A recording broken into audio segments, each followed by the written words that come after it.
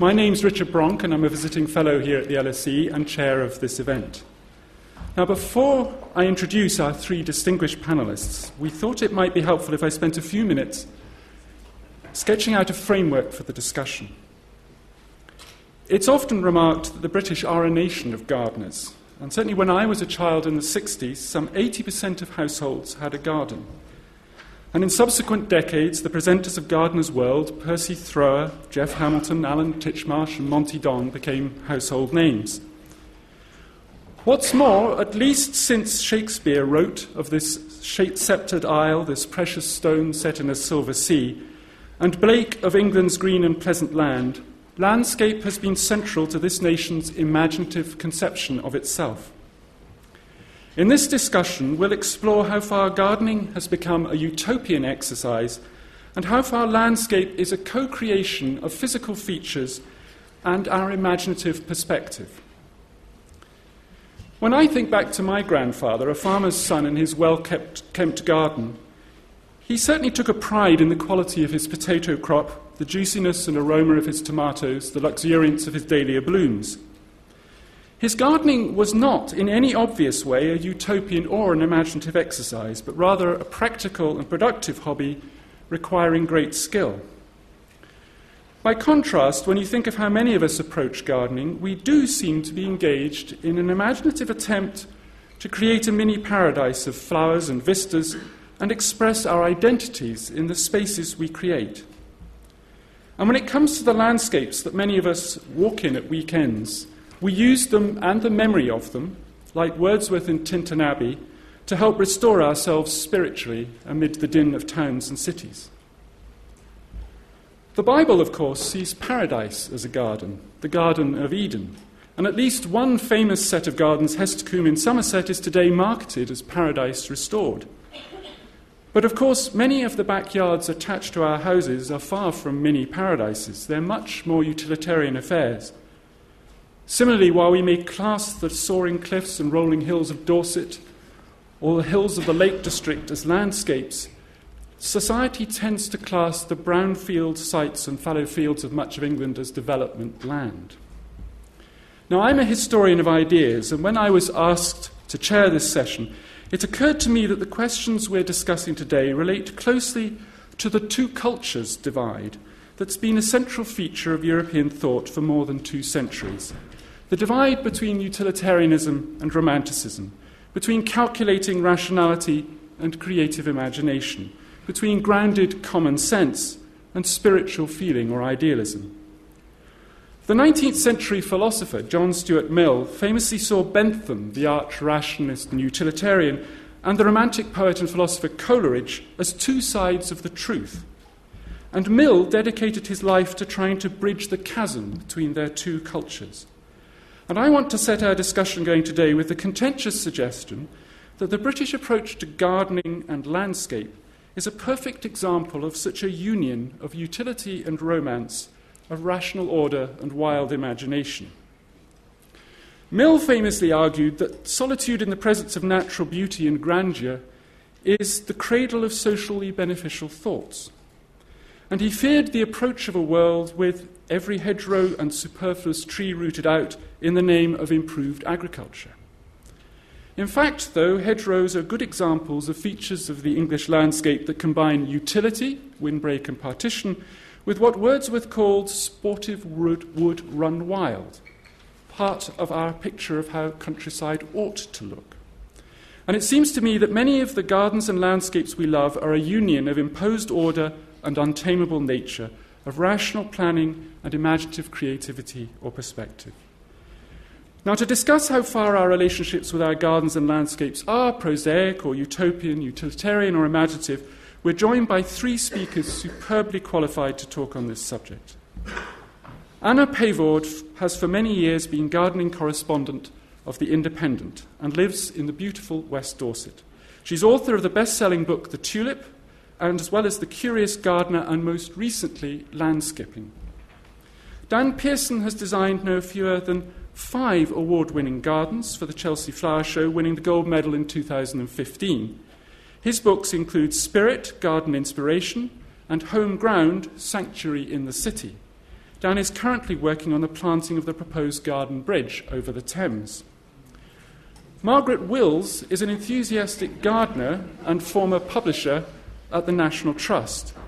She's author of The Making of the English Gardener and most recently the fascinating The Gardens of the British Working Class. Now, the running order for this discussion is that each speaker will speak for up to 15 minutes. We will then have at least 30 minutes of question and answer with you, the audience. So if you have any questions, and I hope that you will, please save them up for then, when there will be a roving microphone. We're hoping to podcast this event, so if you please put your phones on silent, but you are invited, indeed encouraged, to tweet on hashtag LSE Litfest. So without further ado, let me ask, please, Anna Pavord to come and speak. Thank you.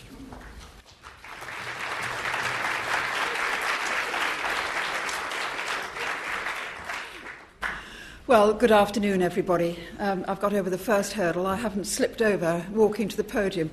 I don't know what it is. It's that journey, and it's never a long one, from the chair to the podium that seems full of all sorts of extraordinary hazards for me. The best, in many ways, being in America, when I turned round, somebody had asked something about a picture on the screen, and I fell off the platform entirely into the embrace of a very large vase of magnolia. Only in America do they cut magnolia branches. That was another great wonder to me. So, anyway, here I am to talk about, as you've heard from Richard, the sort of utopian angle to landscapes and gardens. And I'm actually going to talk to you briefly about Pavord. Now, I'm sure you garden historians will understand all about Pavord, but perhaps there'll be some that don't. So, this is an extraordinary place into which a man called Thomas Jones, born in 1748, brought his life, his love, and 3 inherited fortunes. It was created from nothing in the wooded hills of Carnarvonshire, and it quickly became this extraordinary object of pilgrimage.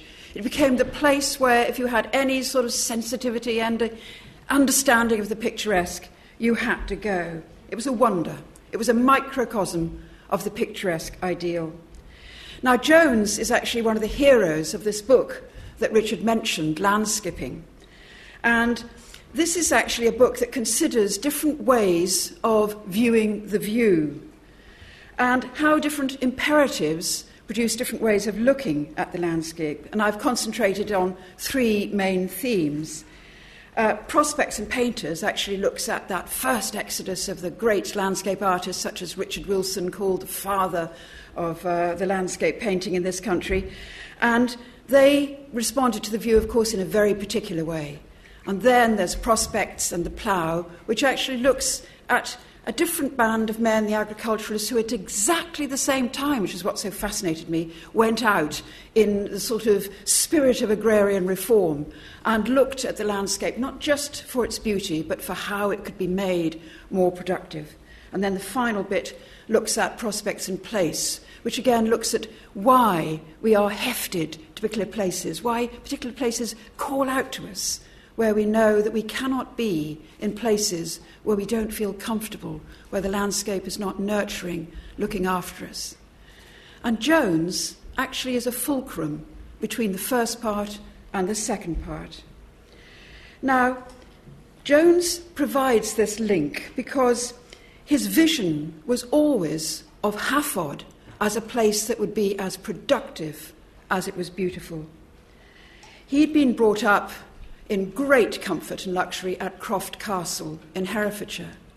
But his family had always had estates, lands, and connections, family connections, down in Cardiganshire. But nobody for generations had actually bothered about these estates. Why would you when you had gorgeous, rich, red-earthed Herefordshire around you? Why would you bother to go down to Cardiganshire? Absolutely the end of the world, as far as anybody in Herefordshire would consider. But actually, he went when he was still young to visit Pavord, and he was completely caught by its extraordinary beauty. There was the river Istwith, thundering in a wildly exhilarating way through the valley. It was untamed, it was awe-inspiring, and it was his. Anyway, he decided to make Pavord his home. And at 32, he needed a project, and perhaps also he was envious of what his cousin, Richard Payne Knight, had achieved at Downton, where he'd built this extraordinary, picturesque castle, and at Foxley, a great friend of his, Uvedale Price, was intent on creating also this sort of heaven on earth, this utopian dream of a garden. And he was ornamenting Foxley in this style, this picturesque style, which was just the thing at this particular time. So, Jones began his work by enclosing 8 acres of this Cardiganshire estate with a big stone wall. 8 acres with a stone wall round it. That is a big wall. But he brought in these miners from Ysbyty Ystwyth to blow up inconvenient boulders to actually provide him with good building stone. And so in little more than 5 years, he had actually walled in this area, and he had what he considered a safe place to start ornamenting. And in those 5 years, while the Great Wall was being built, he planted 2,065,000 trees on that land. He planted larch and ash and birch, 10,000 oak, rowans, alders, beech and firs. Now, when the family finally moved into this newly created estate, into this wonderful sort of fantasy Gothic house, built from nothing, Jones then began to lay out these picturesque walks, taking in a cold bath, natural caves, unnatural grottos, without or with hermits. He doesn't seem to have employed a hermit, which was actually quite a thing to do at that time. But he did have a Druid temple. So quite a few of those sort of hallmarks of the picturesque were stitched in to the map that began to emerge of this extraordinary place. And encouraged by Uvedale Price and a very influential essay of that time, Essays on the Picturesque, Jones very enthusiastically embraced this notion of actually creating landscape pictures. A correctly educated landscaper knew how to help the landscape along to make it more correctly picturesque. Gilpin was very strong on what was correct and what wasn't. Gilpin is not a hero of my book. He was far too strict in laying his own hand on things that actually didn't need it. But that was not the case with Jones at Pavord. He just added enough to make people realise that what they were looking at was not still just a completely untamed landscape. And of course, the correctly educated traveller knew how he ought to look. So those two parts of the equation both needed to be there for the whole excitement to work. And visitors poured in to Pavord, so many that actually Jones built the Pavord Arms near Devil's Bridge to take in all these tourists. And the publican who looked after the Pavord Arms sold you your ticket to go around the garden. So garden visiting, well, as we know from Jane Austen also, is not just a modern thing. People were longing to see what was going on there in Cardiganshire. And the tour included the celebrated Cavern Cascade at Pavord, waterfalls, blasted trees, carefully organised to hang out over ravines in a very terrifying way, and a slightly suspiciously Swiss-looking wooden bridge going over the chasm. But writers were completely entranced with the place. No language can image out the sublimity of the scenes, wrote the poet George Cumberland, which, without quite arriving at a sentiment of aversion, produces in the impassioned soul all those thrilling sensations of terror which ever arise from majestical yet gloomy exhibitions. So yes, we're supposed to feel frightened, but not too frightened. We know the Pavord Arms is waiting with a fire and a good meal that night, and that we can actually get out of the terror and the aversion any time we want. So Jones poured those 3 inherited fortunes into this place, and the money travelled only in one direction. His estate, he declared, should be a model community where contented tenants farmed the land in a model and modern and most sort of improved way. Improvement was very much the thing just then, and actually Jones invited a very important agrarian reformer, this was Dr. James Anderson, to come down and advise on ways that he could farm the land more efficiently. So having got the beauty, the picturesqueness into the place, he now wanted to turn his hand to making it productive as well. And it was actually at that time really important for landowners to be seen to be au fait with all the latest practices, as it was for them to be able to lay out their grounds in the latest style. Jones had created woods where there had been no woods, where there had been bare moorland, and they looked very beautiful. But he couldn't escape from this reflection that the gratification of the eye was purchased at too high a price by excluding the operation of the plough and the scythe. Now, he had always boasted that he could actually turn Pavord into an estate that paid its way, and Anderson, a Scot, thought that it had potential. But bringing Jones's tenants round to his point of view was a very much more complex proposition. They and their families had been scratching a living from this terrible land for generations before any of its so-called owners actually turned up to look at the place. They had actually been feeding themselves off this poor land for generations before Jones arrived with his rosy visions. They had no reserves to fall back on if things went wrong. It was safer all round to stick to what they knew. Now, the wheeled cart was actually at this stage only just beginning to replace the cartloose, which was a sort of wooden sledge that the people who lived and farmed in these areas found easier to get over the ground than a wheeled cart. It was a very familiar sight all over the hillier parts of Wales. And the Welsh plough was described by one of these agrarian reformers as perhaps the most awkward, unmeaning tool to be found in any civilised country. It is not calculated to cut a furrow, but to tear it open by main force. But the indigenous Welsh farmers were extremely attached to their ploughs. They knew that they did the job. They were suspicious of strangers, especially strangers that were constantly telling them what to do. They had no money, so they farmed with what they'd got.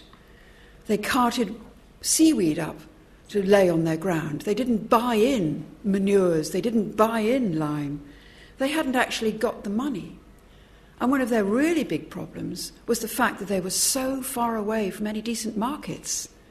You could get butter and cheese to Bristol on a pony, but it took several days, and the weather couldn't be warm. And also, you could get your cattle out, but they had to be taken by the drovers on immensely long journeys down to the fairs in Kent and Sussex, and many of the animals died on the way.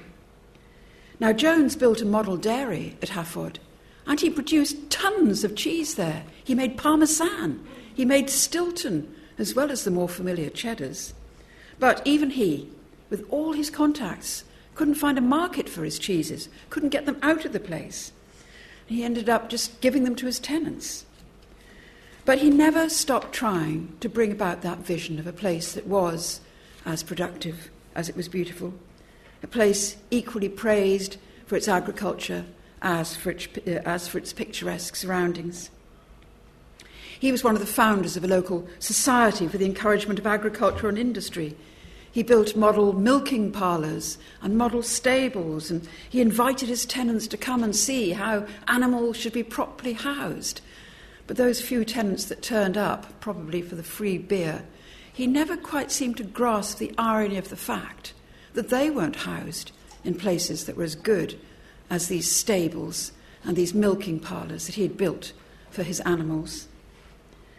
So, Jones had the resources, though, to persuade himself that, he could do all these things. He could drain the boggy land. He had the cash to buy lime, which his tenants didn't.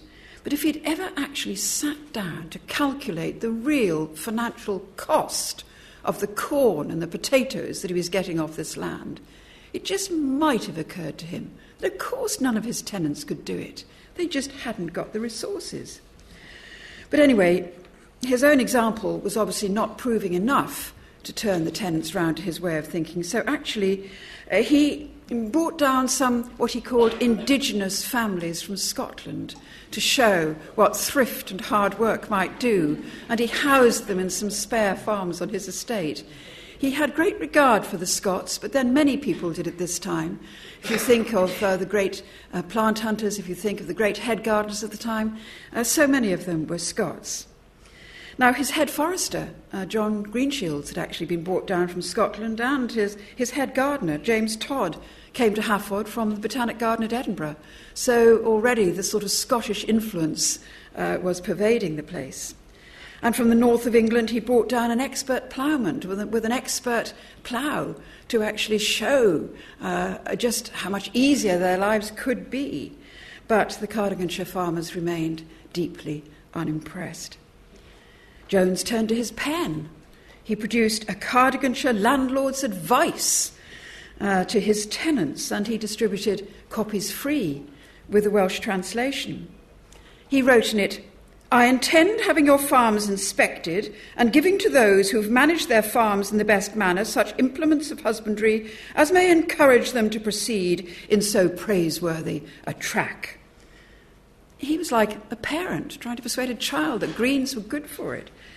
But there were cash prizes, there were gold medals for the tenants who followed this advice. And unfortunately, despite Dr. Anderson's guiding hand, Pavord refused to actually release that profit which somehow Jones had always hoped for. And Anderson was fascinated by Jones. He said, Anderson this is, said, "He talks of Pavord as a paradise and of his improvements with rapture, as if he had never met with a single disappointment in his life." Now, only his trees did well, especially the larch, which isn't surprising, well suited to life on those damp, cold, exposed flanks of the hills. They went in the end, but not until after Jones, heartbroken at the loss of his only child, had actually died in April 1816. Pavord's extraordinary renown, its reputation as the pinnacle of picturesque beauty, had lasted for no more than 25 years. No one ever again cared about it as much as Jones, its passionate creator. And in September 1832, creditors, who included Jones's wine merchant, forced the sale of the estate, together with all its contents. And Pavord, which for a very short period in the early 19th century had been thought of as this earthly paradise, an Eden, was knocked down for £70,000 to the Duke of Newcastle, who never went there. The last owner, Mr. Waddingham, walked out in the 1930s, and in 1956 the house was blown up. But the setting remains. The hills, the streams, the rushing river, and in the undergrowth hover the remains of Jones's serpentine walks, whispering of their ghosts. Thank you.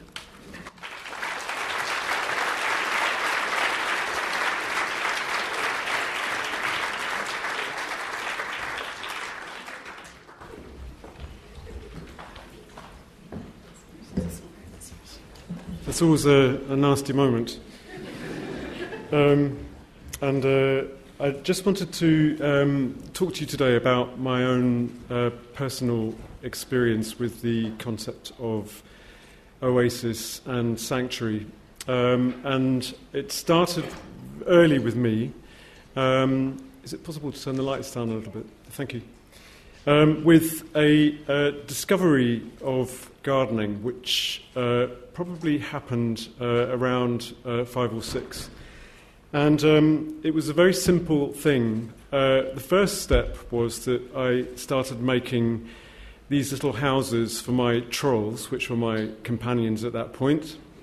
And they were 3 bricks with a slate on top, and I then started making these little roof gardens, which then quite quickly became much more interesting than the actual trolls themselves. And at about that point, in the early 70s, my father dug a pond in the top of our garden. This is a picture of that pond. And I just remember that incredible excitement that went with this 6 by 4 foot hole that was being dug in the ground, and the catalogue with the numbered plants, water lilies that had a little code beside them. And I started to imagine all these things that were going to go into this water. And the plants arrived at the beginning of the summer, and we put them into what was then clear water with a blue liner. And I spent my time looking down into that water, which very quickly clouded over and became green. And I watched, and over 2 or 3 weeks, the water started to clear. And when it cleared, there were water boatmen as if from nowhere. There were the first leaves coming up from the bottom with the mud. Of the nymphea, there were the marginal plants, which very quickly became home to the damselflies, which seemed to come from nowhere, and this whole ecology which just evolved in this watery lens in front of me, and it was an alchemy that happened. And I remember very distinctly that sense of that 6 by 4 foot place being a complete world in itself, a little utopia which provided me with all the intrigue and all the interest that any child could possibly want. And it was something that I realised was also something I could be part of, because we had created that space and we tended it. And in the making of that pond, I think I alighted upon my vocation as a garden maker. First of all, a child that grew plants, and then a child that wanted to put these plants together to combine them in a way that made places. So I just wanted to talk you through that little journey. This was a house that we moved to in 75, and it was just along the lane from the house with the pond. And we knew this house, Hill Cottage, from the huge overgrown hedge which hung out into the lane, and the hole in the hedge through which an old lady came out in the autumn with basketfuls of windfall apples, which she then put along everybody's doorsteps. And there was a single chimney with a tree growing out of the chimney, and Miss Joy was a bedraggled figure with handmade hats and handmade clothes and this sense of mystery around her. And eventually Miss Joy was overwhelmed, and she had several strokes in the garden and eventually died. And my mother, who'd been brought up in vicarages, could not wait to get behind the hedge and see what was going on, because the stories surrounding Miss Joy were quite fascinating. There was one, for instance, from one of our neighbours who had complained about the rat problem, because Miss Joy used to just throw all her excess food out into the yard where she had the chickens. And the neighbour had brought a dead rat, to Miss Joy and hung it by the tail and said, "Miss Joy, you've really got to do something about the rat problem." And she looked at it for quite some time and said, "It's not one of mine." And when we moved there, we discovered that, sure enough, it was, because Mum fell in love with this house and bought it, persuaded Dad. And inside we found the akebia vine, which Miss Joy had planted, had got underneath the skirting boards and was wrapped around the furniture. There was a rat hole under every single door in the house. The garden had pressed itself against the windows, so there was this murky gloom inside. But when we started to clear this acre of land, we discovered underneath this wreckage of a garden this beautiful place that Miss Joy had made in the early 1900s, and then had, over time, it had overwhelmed her. She'd created somewhere that had been planted from things that she'd grown from seed. She was out as a nurse in the First World War. She apparently brought seeds back, and there were these pictures of her with young seedling trees standing by the front door. when we arrived, there was a huge oak that she'd brought back from Turkey, which represented her own alchemy, her own version of creating a paradise. And she was a spinster and eventually was overwhelmed by this place, which we then had the chance of working into and discovering. And through discovering that garden, I was allowed to have an opportunity to take my passion for garden making, which was already starting. I got first prize for this little one, to clearing the garden down into the orchard. We found this old border with the remains of some Hemerocallis, some daylilies, and an old peony, which was still battling away underneath the tall nettles and brambles. And I made my first border here. This is a border which I made sort of age 15 or 16. I was very interested in colour at that point, so I had the border on the right, which was yellow and purple. My dad had the border on the left. Interestingly enough, that picture doesn't seem to show Dad's border. We had quite a dialogue, the two of us. Dad was a painter. And we used to stand on this path in the evenings and discuss this place that was evolving and changing in a way that was a very wonderful process of getting to know what it was to create a space and workshop it. Dad was a teacher. He taught me an enormous amount about how to look and how to be in a place. And at that point, I was very lucky to be working with two very other good gardeners, a woman called Mrs. Pumphrey, who I gardened for at the weekends down in the village, and a lady across the road who was a naturalist who let me into her garden to look at it. And the garden really became somewhere that was my complete oasis. I was a solitary child in this place and never lonely. I never told my friends at school that I had this passion.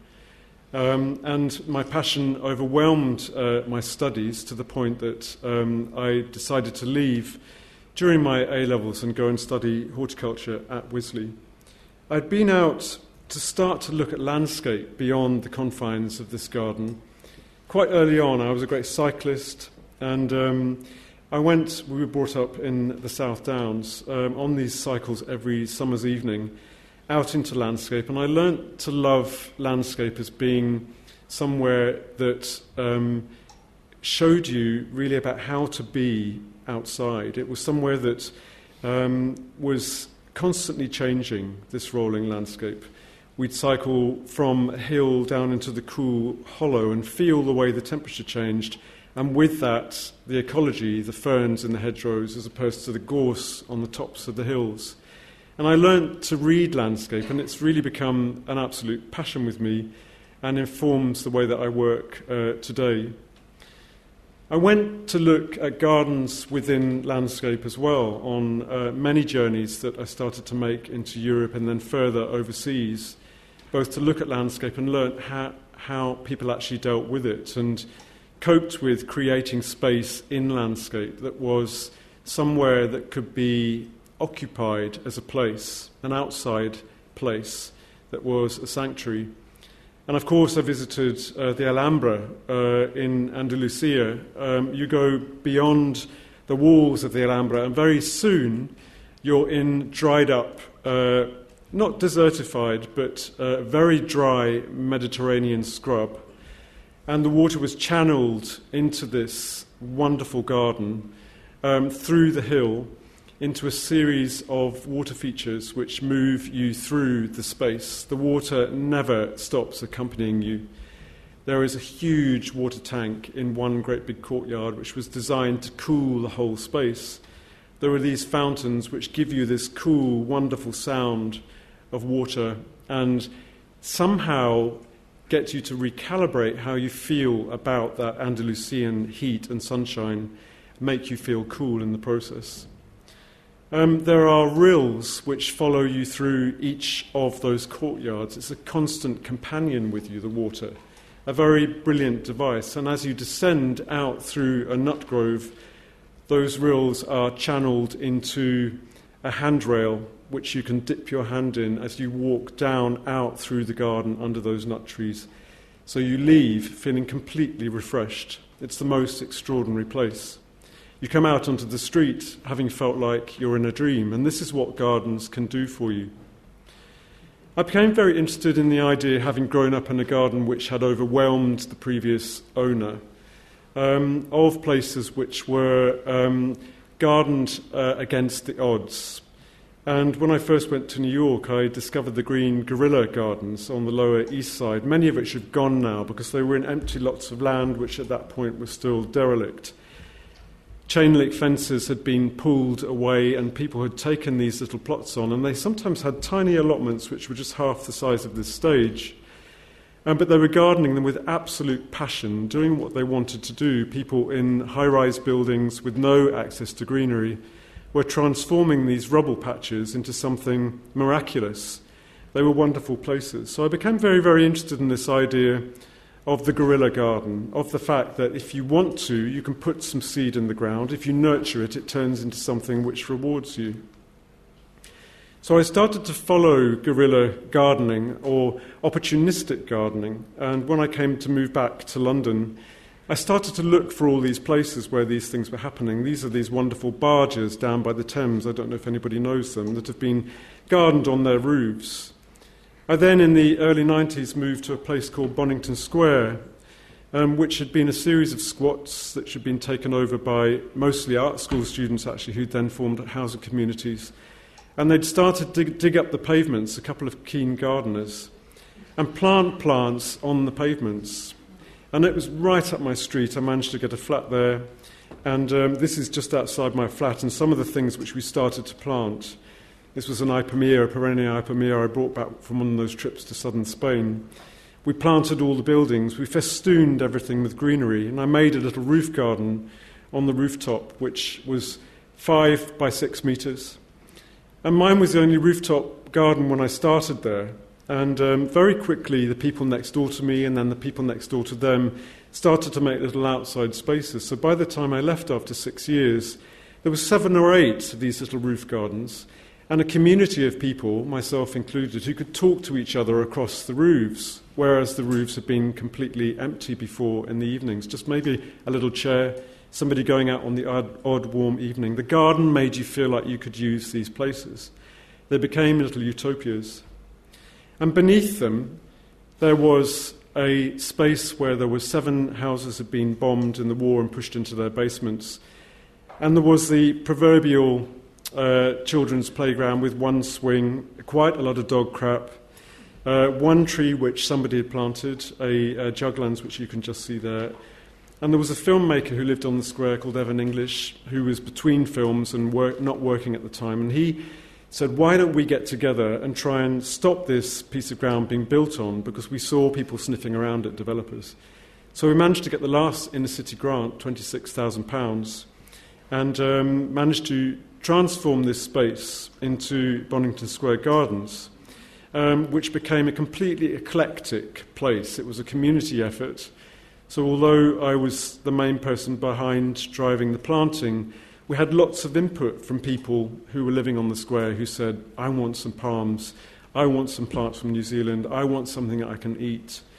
And it's become somewhere now that has a complete heart, has created a heart in the middle of this square. From this to that, the housing prices, not understandably, have gone through the roof. These little houses, which were previously squats and were going to be pulled down and were saved by the squatters and who made them into co-ops, they've now been sold on and they're selling for some ridiculous figure. But there is this place where people can come out of their buildings and meet each other in neutral ground, in an environment which brings all the seasons into the centre of the city. I moved from there down to Peckham about 20 years ago now to find my own piece of ground. I literally got pot-bound on that roof garden and wanted to put my own roots down. And we found this piece of, a wonderful garden actually, a long 120-foot site. And I walked straight through the house when I found it, didn't really look at the house and just saw this piece of ground, thought this is it, and looked around and noticed the wreck that we were about to take on. But that became an oasis. It was somewhere that I planted London out in this garden, and invited nature in. It was very naturalistically planted. And it was somewhere that you could see people who'd come off the busy Peckham Road using public transport or cycle or whatever. Friends of mine would come, they'd come through the house, and within minutes you saw them physically exhale when they came into the garden, and half an hour later they were different people. And we were able to live in this place, affected by this garden in an incredibly positive way.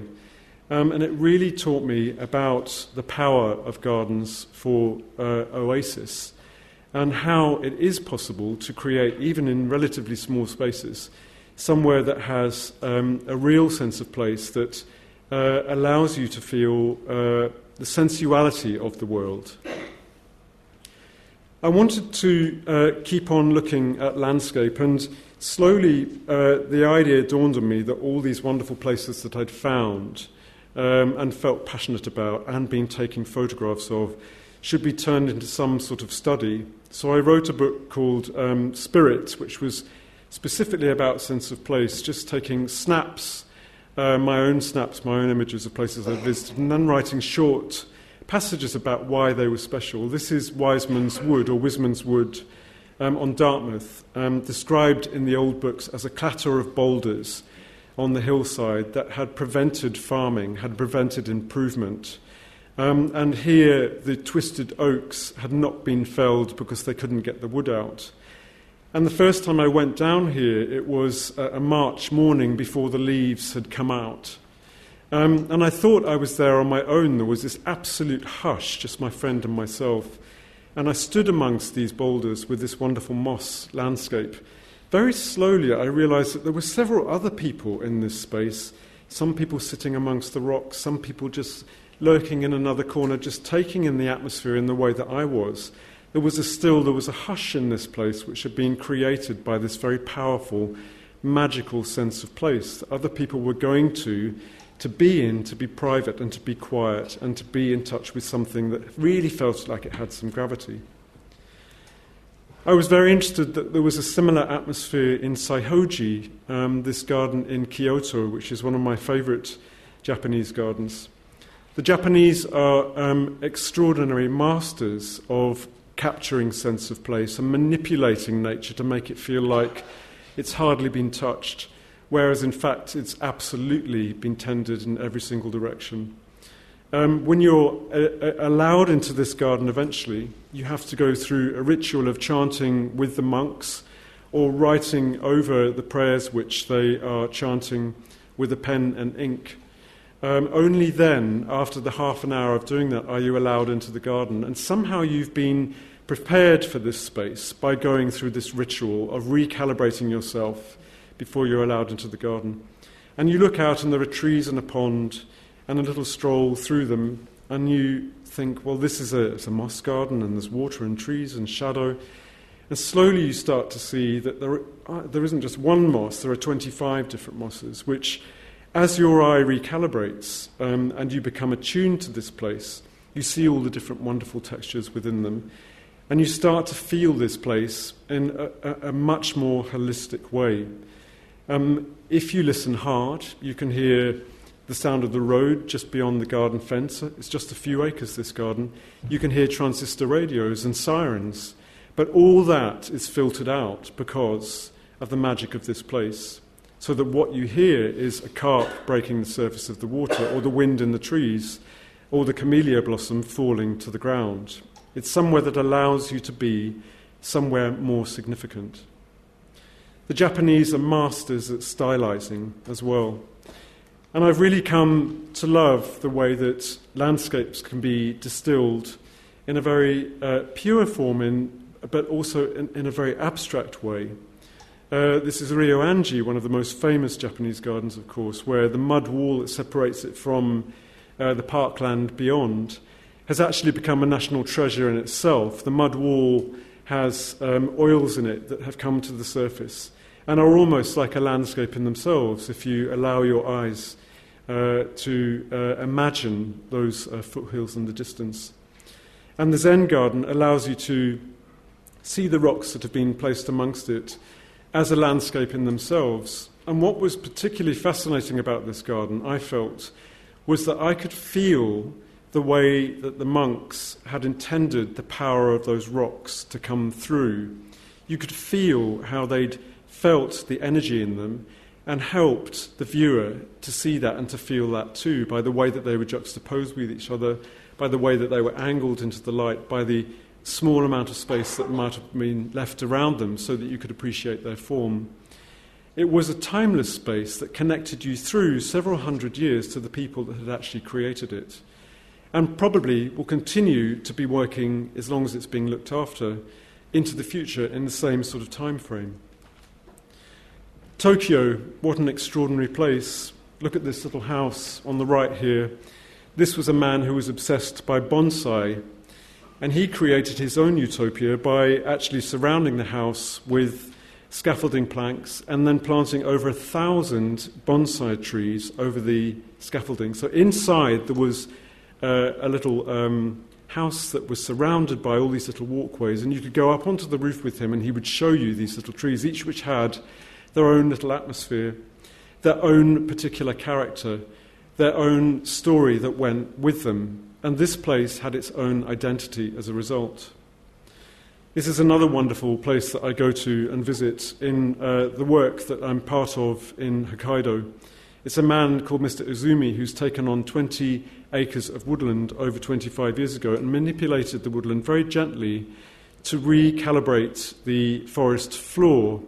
He trimmed away the sasa bamboo and allowed the vestigial seed bank in the soil to come through. He takes away certain plants by simply not allowing them to seed, so that over time they don't proliferate, and other plants amongst them that might have been swallowed up by them are allowed to proliferate instead. He creates his own little buildings. He's made these buildings, this man. He was a tailor, and now he's created this place that has become his main home. And you're invited to be in these little shelters and to look out into this woodland. And when I went there for the first time, it was all I could do not to burst into tears, because it was so extraordinary. We sat on this little wooden building, just the two of us, in complete silence, with the water running just alongside, and the birds coming down and just dipping in the water. And I really felt like I'd found a paradise. It was a paradise that he'd created through a very gentle manipulation of this landscape, and through placing the buildings within it at just the right point for the energy of that stream to provide the acoustic, or for the light that fell on the water to do its thing at a certain time of day. I'm very lucky to be able to work in Hokkaido, and we've created a magical space there with another landscape architect called Takano. And I was asked to work on this site by Takano, who needed help with creating gardens. He was looking at the master plan for the site. Hokkaido is in the very northernmost island of Japan, quite close to Russia. I was invited there in the snowy winter to visit him. I didn't know what for at that point. I was ostensibly give a lecture. And over 3 days he invited me into this snowy landscape, first on a trek through the mountains on skis, and then on the second day we went up in a hot air balloon to see the landscape. And then on the third day, after meeting his staff who worked in a schoolhouse in the middle of apparently nowhere, a white wilderness, that evening he took me out in the car with his business partner and 3 little bags which his wife had given him with something heavy in the bottom, little carrier bags. And we set off on this little track into the snow, into the dark. And I thought at that point, well, maybe I'm never going to come back. He's just going to push me off into the ravine and I'll never be seen again. And we headed out into the woodland for about half an hour walk and came to this little ravine where we went down the side of the hill, and there was some steam coming out of the hill. And just on the side of the hill, there was a tiny little onsen, which him and some friends had made by damming a hot spring which came out of the hill. And at that point I realised what this was all about. We took everything off, we got into the water up to here, and inside the bag there was a can of Sapporo beer. We sat there with the Sapporo beer already super chilled, just above the water. My hair froze because it was minus 25 degrees. Drinking the beer, very happily talking about the time that we were having together. And this space that he'd already introduced me to, this forest that we were part of. And he started to tell me about Mr. Hayashi, who had taken on this huge piece of land, which at that point was 250 hectares, and his plan to make it into an ecological forest. And it sounded like a wonderful idea. Would I be part of it, he said. And just as he mentioned that, the moon came round the corner of the hill and landed on us, and I couldn't say anything but yes. So we've been working on this project, which has as its remit a sustainability of 1,000 years, which is a kind of rhetoric. It's hard to know what that means, but what we've taken it to mean is that it's about education. It's about getting your children involved, your children's children involved. We've got programs of replanting part of the forest. We've got programs of protecting the forest. We've made ways into the forest along woodland trails, which lead you out into open land that invites you then into the mountains.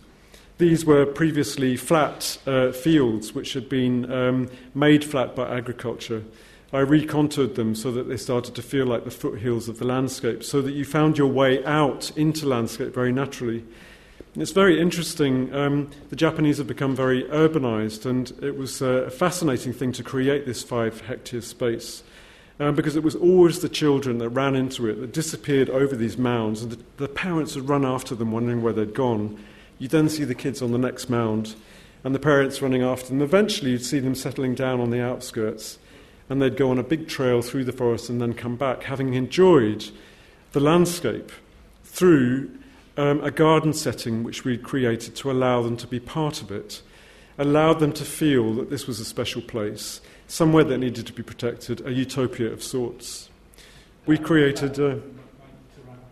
Yep. 5 minutes? 2 minutes? Sorry about that. We've created a landscape with a perennial garden which allows people to be part of a garden and in landscape. And I might just finish there, actually. I'm going on to talk about Maggie's. I can talk about that later. But gardens really are a place that can allow you to be part of a landscape. They can allow you to replace yourself in a certain time in the world. They can allow you to revisit your thoughts. They can allow you to feel more sensual within a place. And in so doing, feel much more connected in the world. And I think that is a kind of utopia. So thank you for sharing.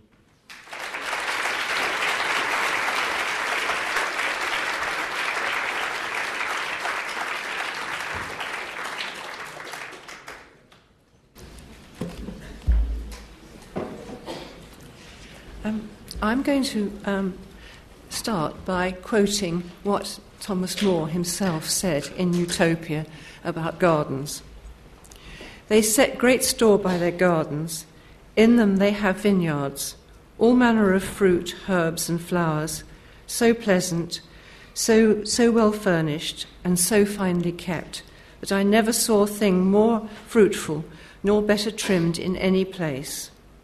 Their study and diligence herein cometh not only of pleasure, but also of certain strife and contention, that is, between street and street, concerning the trimming, husbanding, and furnishing of their gardens, every man for his own part. And verily you should not lightly find in all the city anything that is more commodious, either for the profit of the citizens or for pleasure. And therefore it may seem that the first founder of the city minded nothing so much as he did these gardens. So the Utopian's gardens combine pleasure and practical use, cooperation and friendly rivalry. And these are themes that emerged strongly when I was researching my book. My gardeners are not wealthy and rarely owned their land. They were restricted in their capacity to create landscapes, but not in their vision. The combination of pleasure and use. The first English reference to the gardens of the ordinary people and working class only became a term used at the end of the 18th century with the Industrial Revolution. So the first reference in Gardens of Ordinary People is in Thomas Tusser in Elizabethan England, with his rather plonking verse used for those unfamiliar with their letters. And so I'm just going to... and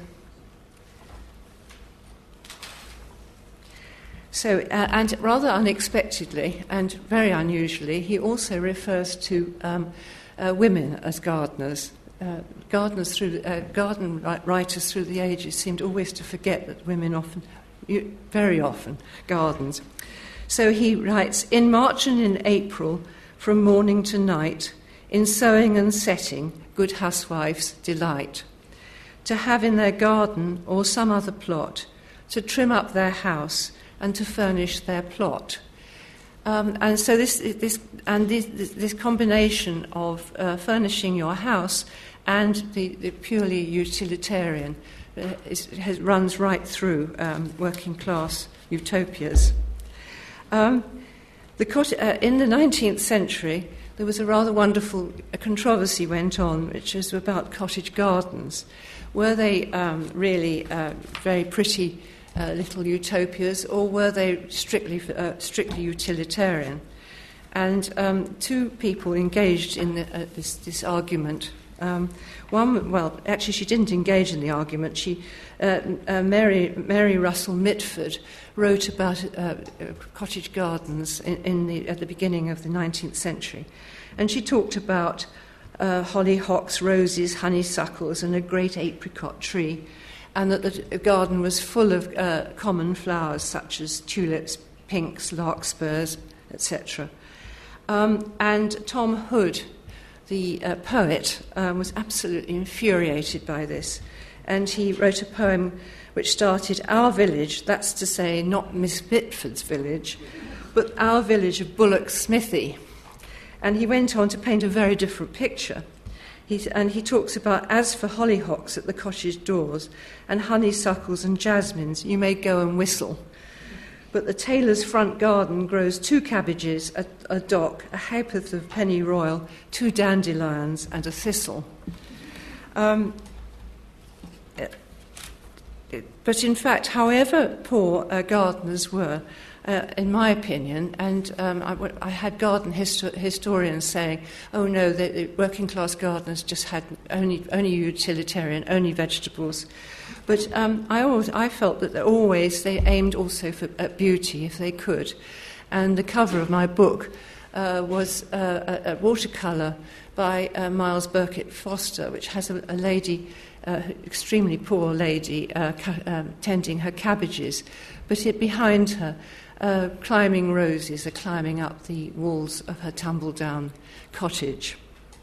But an interesting thing happened in the late 19th century, which was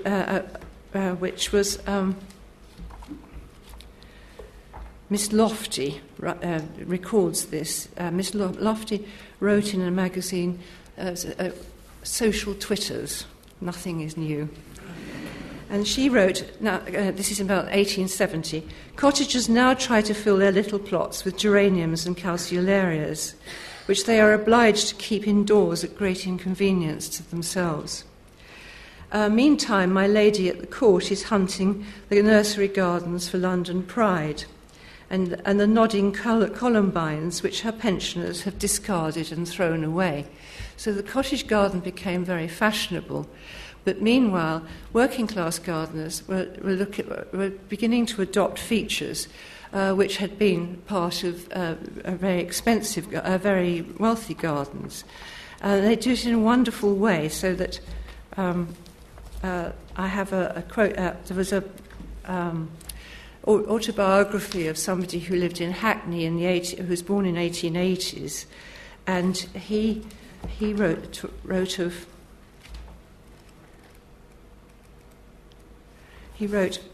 about the grotto in the backyard in Hackney. And he wrote, "A beloved Victorian garden ornament wedged between the brick WC and the coal box. And his father had built it of old bricks, chunks of clinker refuse, scallop shells and broken glass. It was not a good example of garden architecture, but it was one up on old Mr. Sayers down the road, who quite blatantly inserted in his grotto old chamber pots in which he grew creeping jenny. So these working class gardens had their own little utopia. So going on to cooperation, there's long been a tradition of attempting to cooperate, and the medieval strip system and common pasturage of the feudal system in some ways was a matter of cooperation. And Sir Thomas More himself actually fought against the enclosures and described enclosure of common lands and described how sheep were eating men, i.e. People were enclosing land in order to be able to have their sheep so that they could make a lot of money out of wool. So More was very much against this. He was one of the first anti-enclosure people. The allotment system was developed as a direct result of enclosures, and some people think that the idea was based on the old strip system, and certainly the measurements used were the same, though I've never been able to verify that actually there is a direct connection between the two. And allotment holders, of course, do cooperate with each other. The problem about some of the more idealistic land schemes is that the participants were not always experienced at working the land. So Fergus O'Connor, who was the leader of the Chartist movement, directed his followers away from direct political activity towards land colonies. And the Chartist Cooperative Society had plots of 2 to 4 acres, with members paying subscriptions for a lottery to allocate. But they ran into all kinds of problems, not least that Fergus O'Connor went insane, but the soil was poor and they were inexperienced husbandmen. Only in one case did a Chartist cooperative movement really succeed. There's a very interesting example from the late 19th century, the Clousden Hill Free Communist and Cooperative Colony.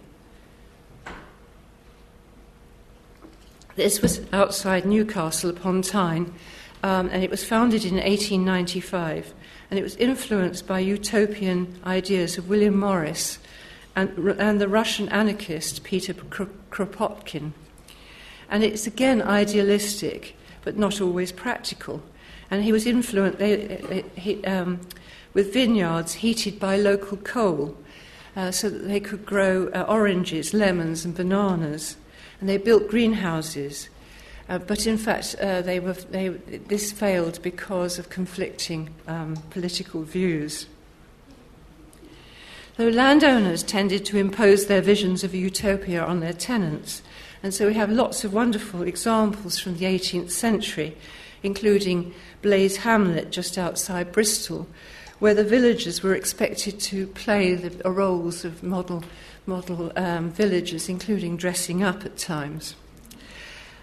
A more philanthropic scheme was Henrietta Barnett's for Hampstead Gardens suburb. And she wrote, "The larger gardens of the rich helping to keep the air pure and the sky view more liberal. The cottage gardens adding that cosy, generous element which ever follows the spade when affectionately and cunningly wielded as man's creation." She was wonderfully idealistic.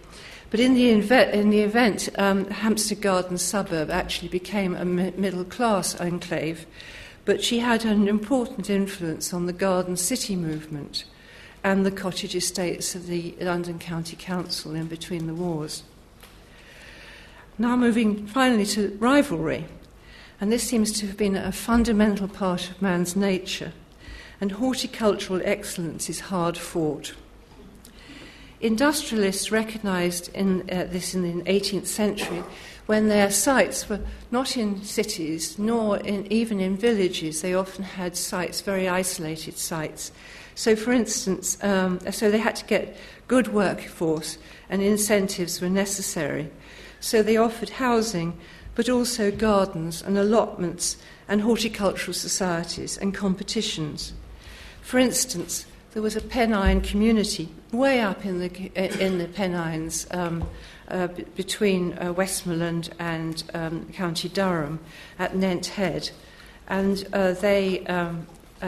it was run by the Quaker London Lead Company in the early 19th century, and they had for the best 2 cultivated gardens at Nent Head, prizes were offered of 10 and 6.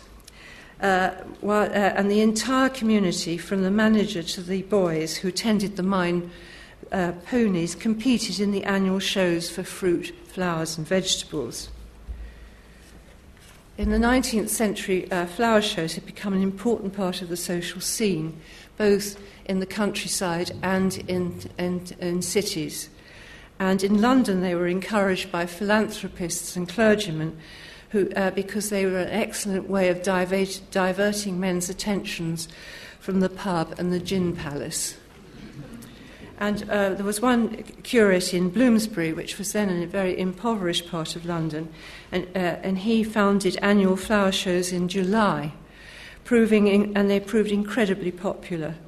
And one of the fascinating details about some of the prize winners is that they created miniature utopias.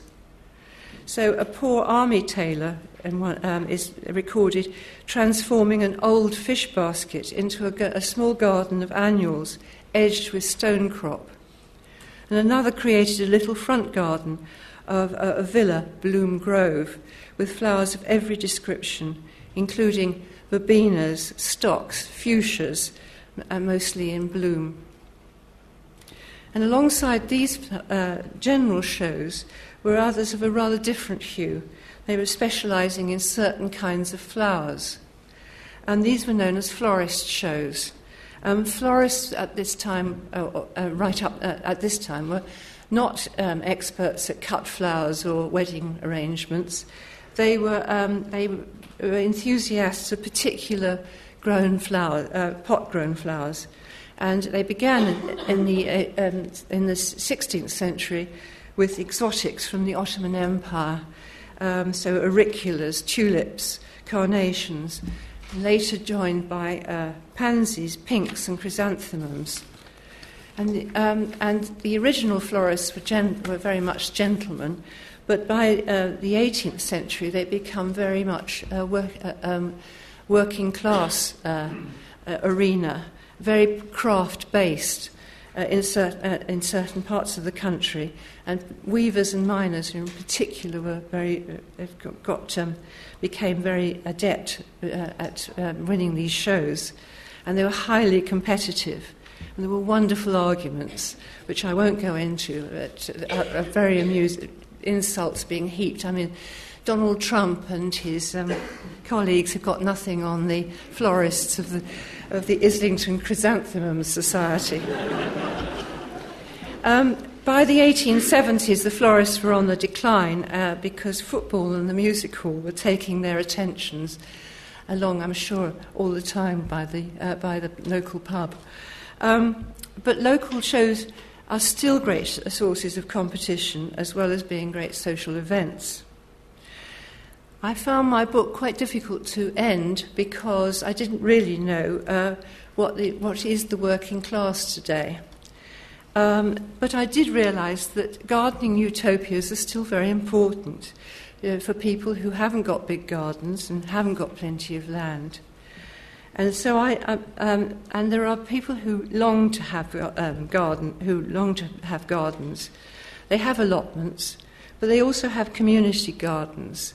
And Dan mentioned guerrilla gardens, and there's a wonderful garden, edible bus stop in Brixton, which was created by guerrilla gardeners, and that is a little miniature utopia in the most extraordinary place.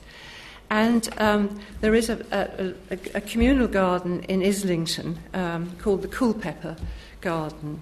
And Culpeper, it's rather interesting that it's named after Culpeper, because he was a 17th century herbalist, a radical apothecary who did so much to provide information on healing herbs.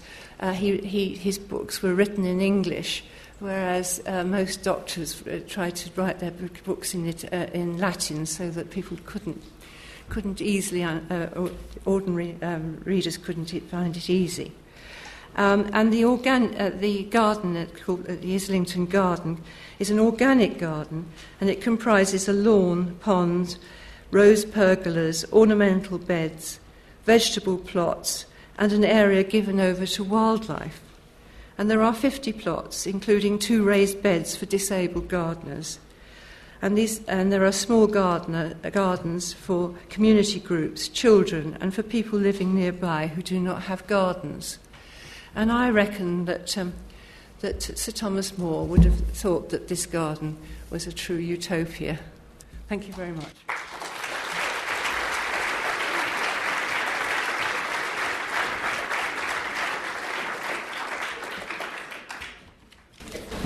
Now, we're going to be taking questions now. I think we're going to take 2 or 3 questions at a time, and if you keep them brief, please, and then we'll ask the panel to respond to 2 or 3 at a time. If you can wait, please, till the microphone comes to you before you ask your question. If you'd like, you can say who you are and then ask your question. So who would like to ask the first question?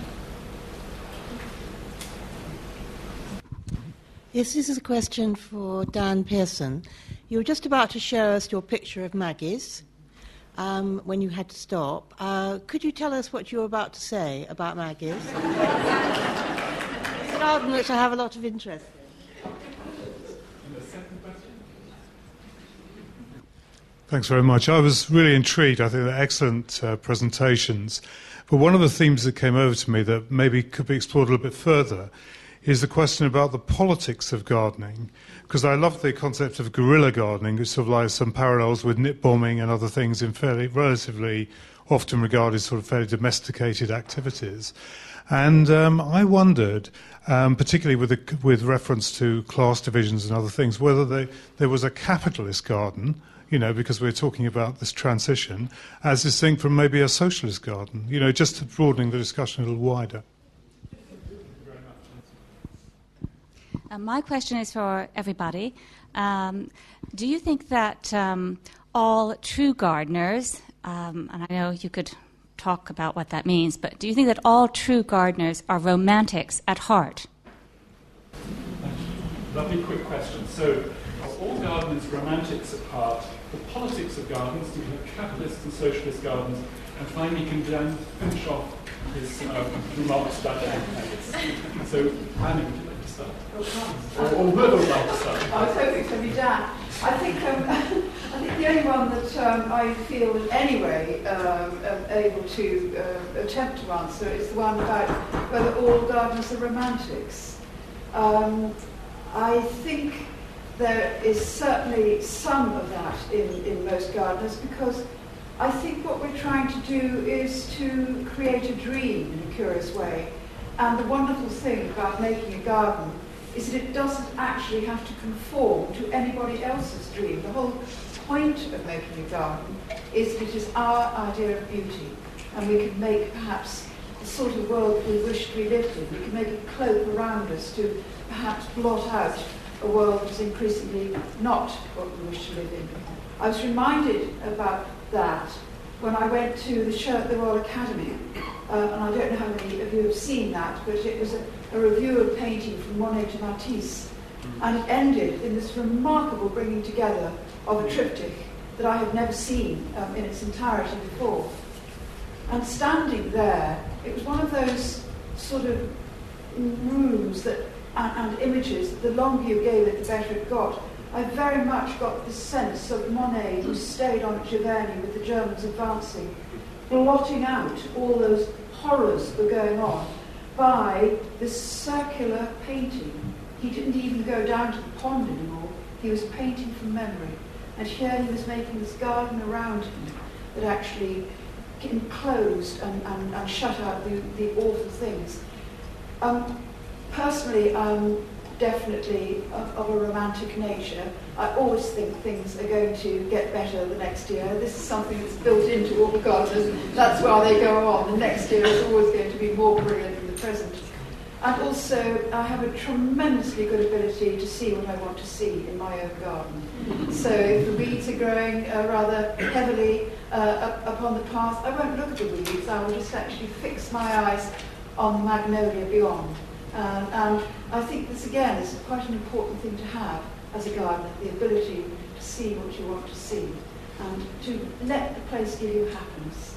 It has the capacity, I think, if we are lucky enough to have anywhere where we can garden, to give us more delight, pleasure, joy, solace, all those things than anything else that we're able to do. You can't all sculpt, you can't all paint, you can't all knock off brilliant sonata, but it is in most of us to be able to turn a bit of concrete into something that gives delight.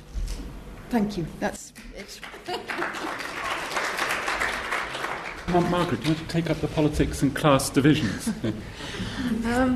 I've just been trying to think about that because the grand old, the granddad of cooperative schemes was the diggers in the 17th century, who took over parts of Surrey, St George's Common, went outside Weybridge, and tried to create an ideal community.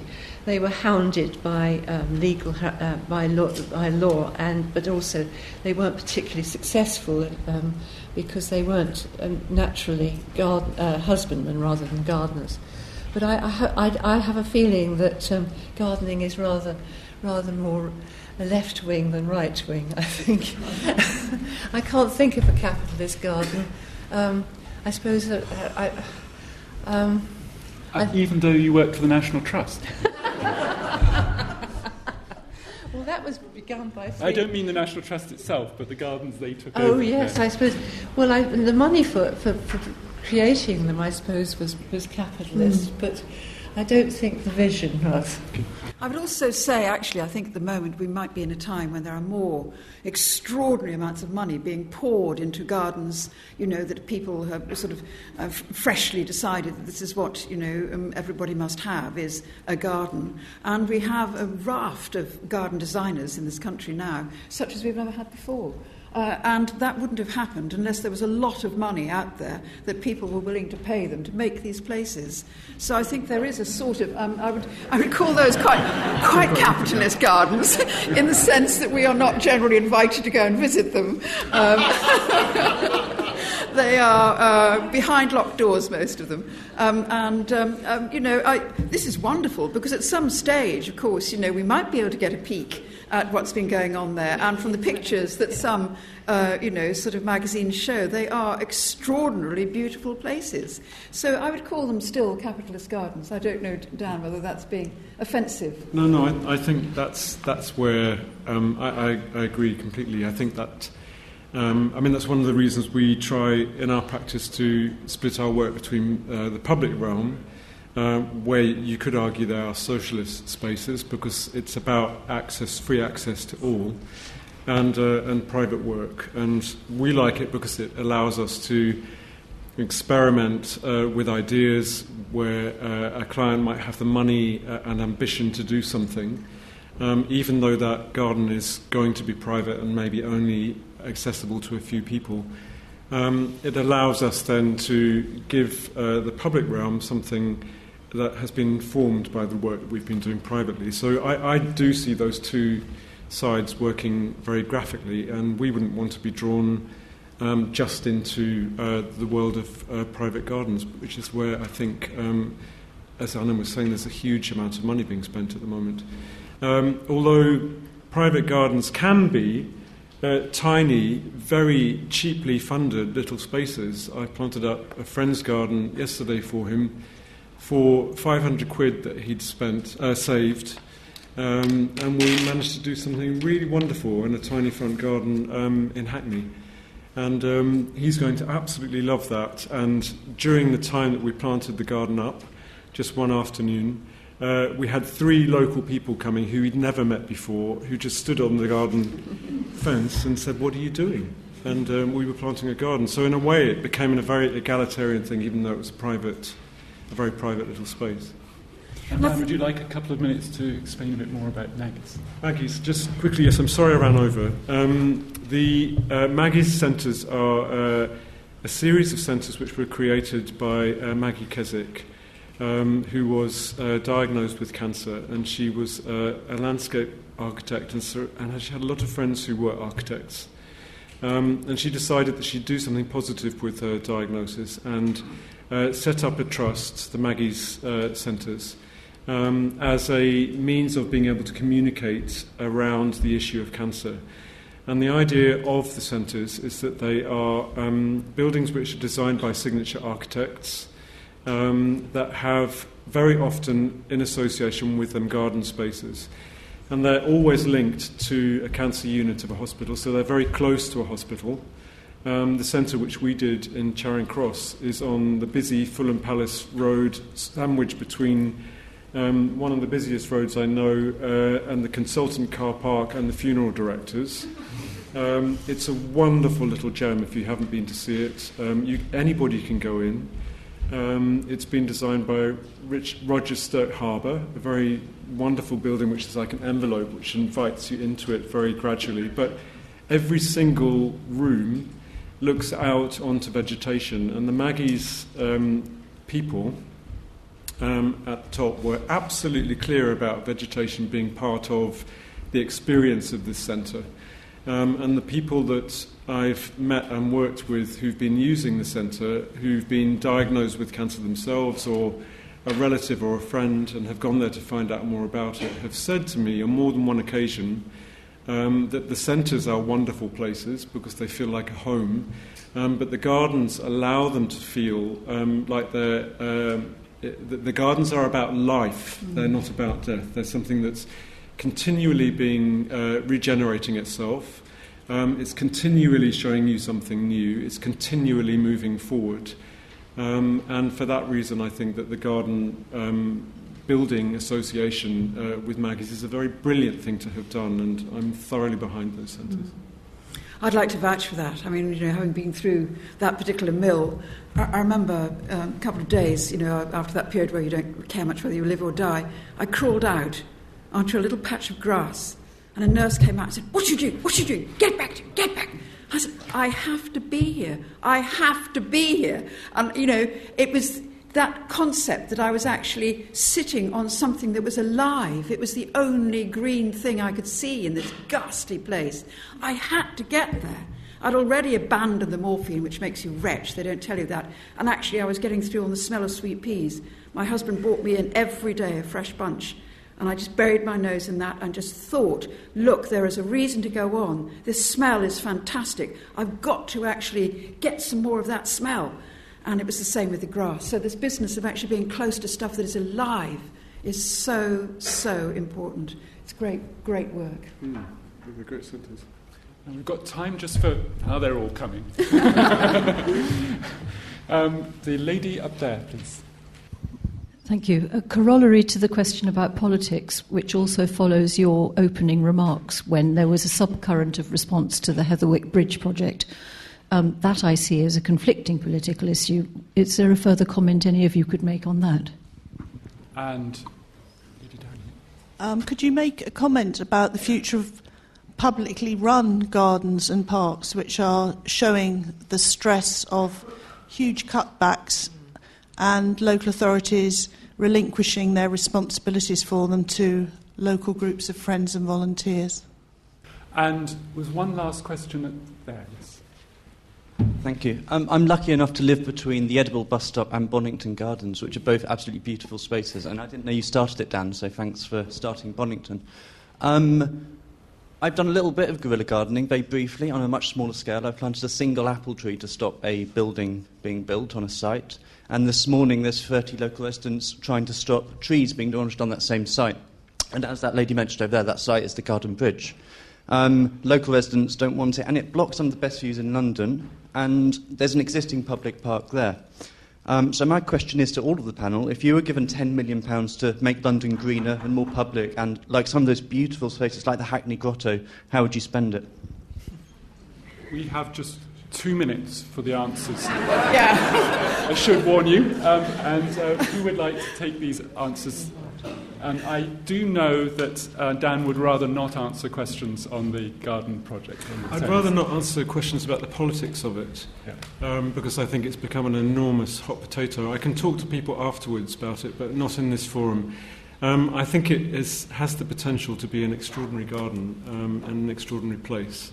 And I know that gardens can provide an enormous amount of positive energy for people. So I'm behind it because I've been asked to do the garden, and I'm trying to do my very best on that front. And the more general question about publicly run gardens and the diminishing amount of money in many cases for it, would either of you or Margaret or Anna like to take that question?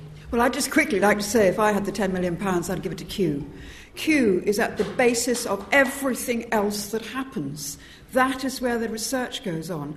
That is where, the Botanic Garden Network is run from. They are the only people that if you are, some guy out in Dominica, with a sort of raft of people wanting to build over this little pocket of, place where the children play and people picnic, he goes to Kew for help. Why are we in this ridiculous situation where the environment is talked about daily and yet Kew is starved of funds? It's nonsense. And Margaret.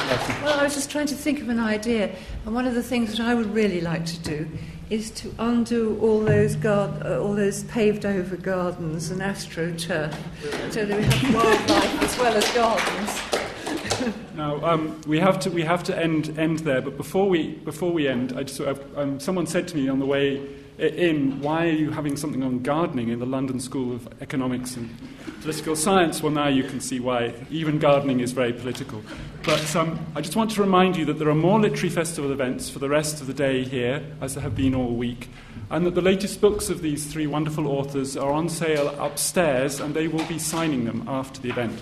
But if you could please join me in thanking Anna Pavord, Dan Pearson and Margaret Willes for a wonderful, inspiring discussion.